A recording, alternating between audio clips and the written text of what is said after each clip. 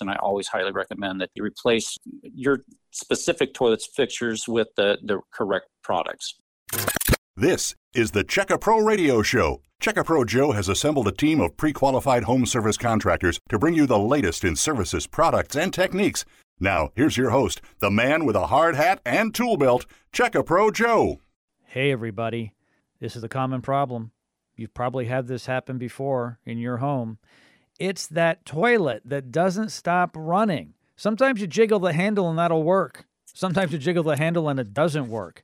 You're wasting a lot of money, and it's also kind of irritating hearing that water run. I've asked an expert in the plumbing field, his name is Bob Muller, the owner of Personal Plumbing, to join us today on the program to answer the question, why does the toilet keep running? Bob, how are you?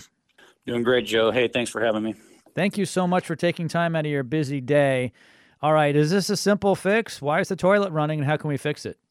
Well, it's funny that you asked that question because, we are professional plumbers. We do this for a living. And quite honestly, this is one of the biggest callbacks that we even have in our own industry, which is fixing the toilet and it's still not being fixed. So I can tell you that over the years, toilets have changed tremendously because, we went from in the 80s and 90s to the big 5-gallon and 3-gallon flushing toilets to what we have today, which is, your 1.6 and 1.28 gallon flushing toilets. And the technology is completely changed due to the lower flushing capacities that these toilets have. And within these toilets, they've had to design many different styles in order for these toilets to actually flush and work. So I can first say that understanding which kind of toilet that you have, whether it's a canister style or whether it's the old traditional flapper style toilet that you have, that you first got to understand what you're working with. And of course, toilets like their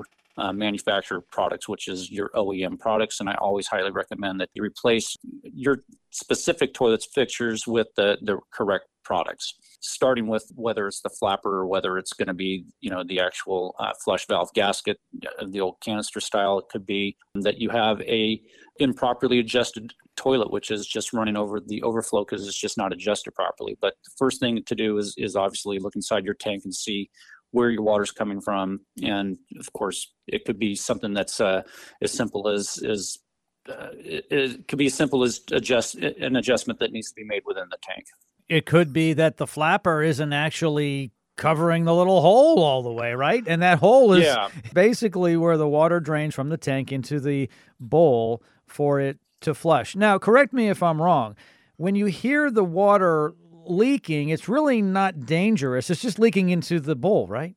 That's correct. It's leaking from inside, from the tank into the bowl, and that bowl leads to the plumbing system, assuming you don't have any, leaks at the seal at the base of the toilet. But that would usually be indicated by a very obvious leak on the floor. But if it's just leaking into the plumbing system, you're just wasting water, which is definitely something that, we try to avoid.